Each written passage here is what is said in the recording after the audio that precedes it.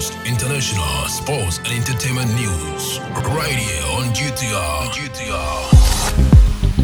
Good morning and welcome to the Daybreak News on Ghana Talks Radio. Coming up, I withdrew from parliamentary race for personal reasons. NPP's interest, says Obi Amwa.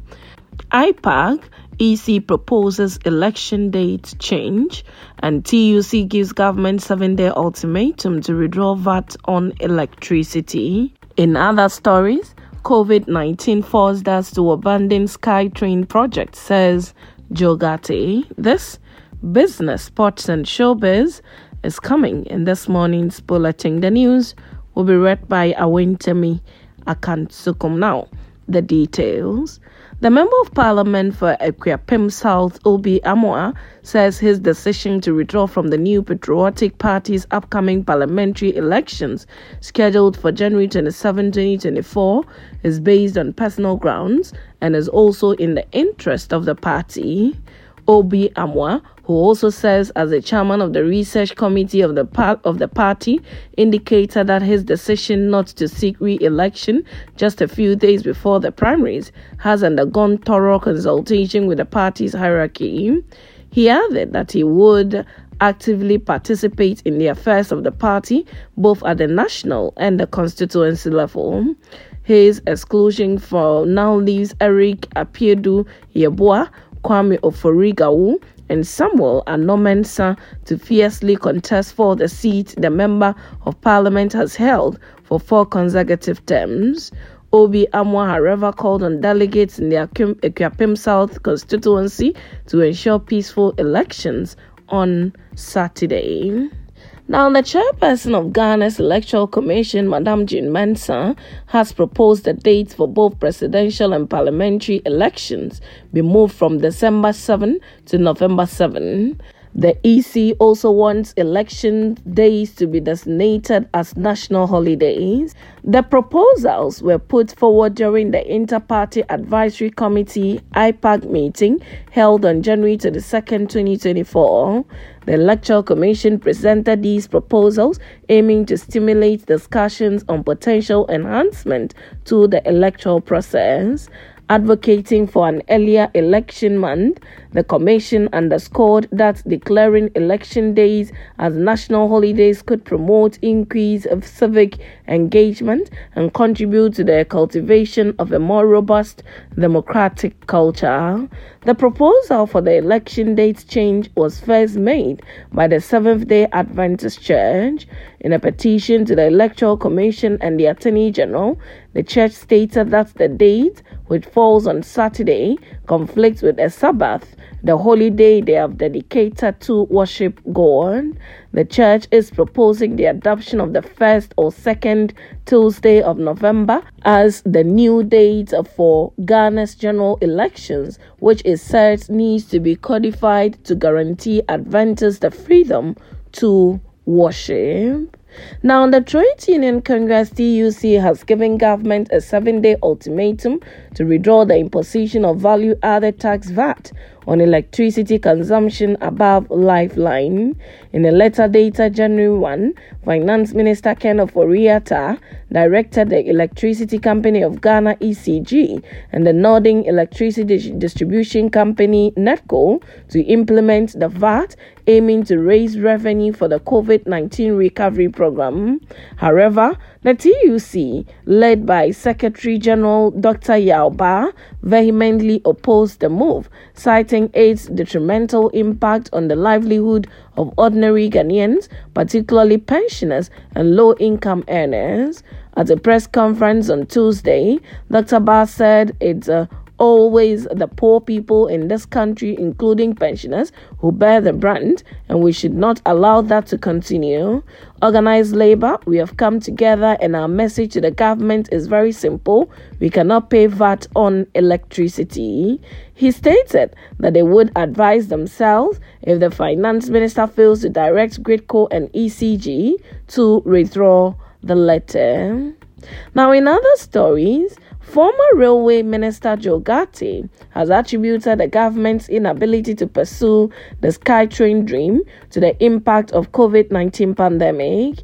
In 2018, Africa Investor Holdings Limited established the Ghana SkyTrain Limited, incorporating a special purpose vehicle in Mauritius for the Accra SkyTrain project development through a design, build, finance, and operate arrangement.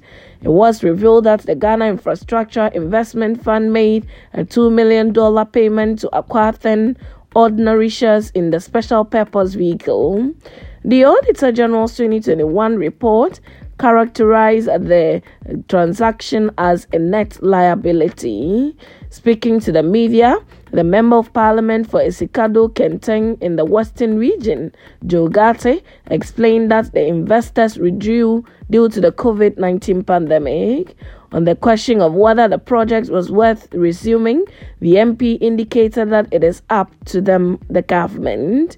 During the interview, the legislator also publicly stated his position about being a potential running mate to the NPP presidential candidate, Dr. Mahmoud Bawumia.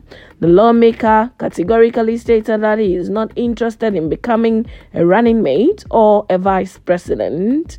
The politician further acknowledged the prevailing sentiment within the NPP that a running mate for the party's presidential candidate should come from the Ashanti region. Now, in business, the second tranche of IMF cash has hit the Bank of Ghana's account January 23rd, 2024. This is what the media has picked up from persons with knowledge of the IMF program.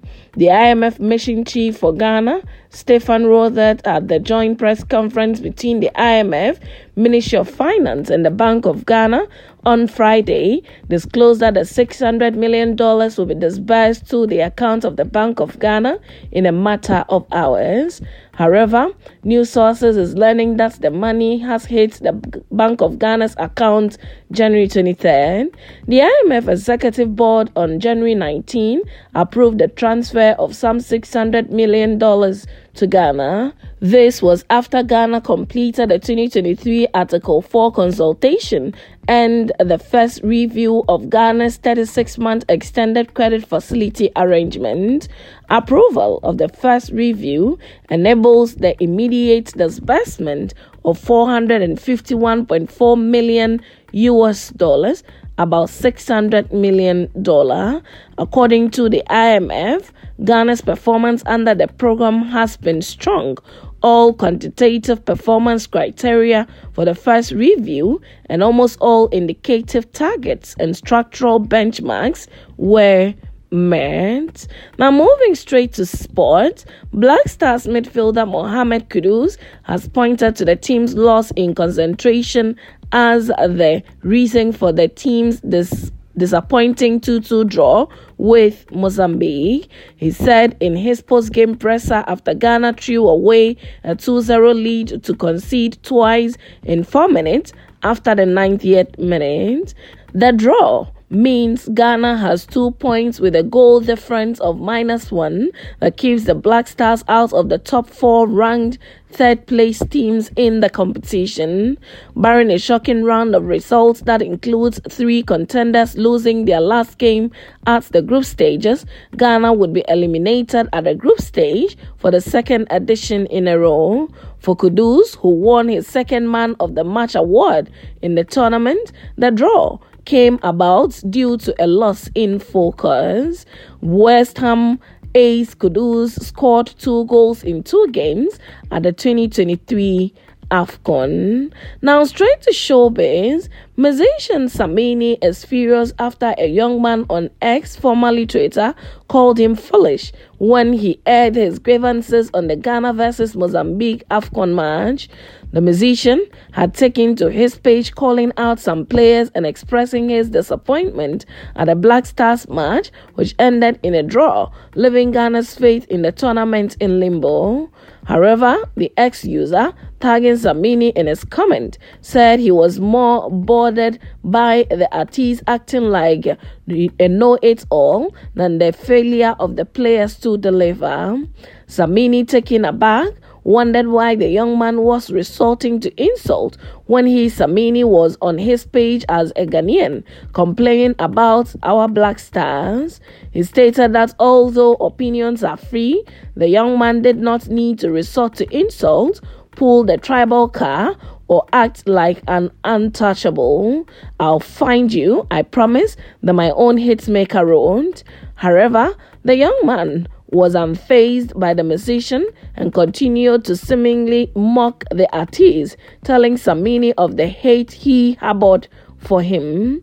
In turn, Samini wrote, "Lol, continue with the insult, young man. You hate me and that's on you. Sorry, but for saying all these, prepare to say it to me in my face if we ever cross paths. I only express my self-sentiment. You could not do same without insult. You chose your route. You take it, bro. Peace." The ex-user then shared a screenshot of a conversation with Samini, who promised to find his whereabouts. Although the young man seemed confident in facing Samini, he later called on the artist in his DMs, apologizing for his behavior and seeking forgiveness, blaming his actions on frustrations. "I don't know how to say it, but please, I am begging you in the name of Allah, please forgive me. Please, I am sorry for that. I am nobody to speak to you in such way, so please don't follow the anger and hurt me," the social media user wrote. Samini forgave the young man, urging him to be a better version of himself. And that's how we draw curtains on the Daybreak News on Ghana Talks Radio. Log on to www.GhanaTalksRadio.com for more of these stories and follow us, Ghana Talks Radio, on all social media platforms. You can as well download the GTR app from your App Store or Google Play to listen. The news was read by Awentemi Akansukuma. Say thanks so much for making time. Good morning. Ghana Talks Radio. Ghana Talks Radio. This is big. Yes. More music. Ghana Talks Radio. Ghana Talks Radio. This is big. This is big.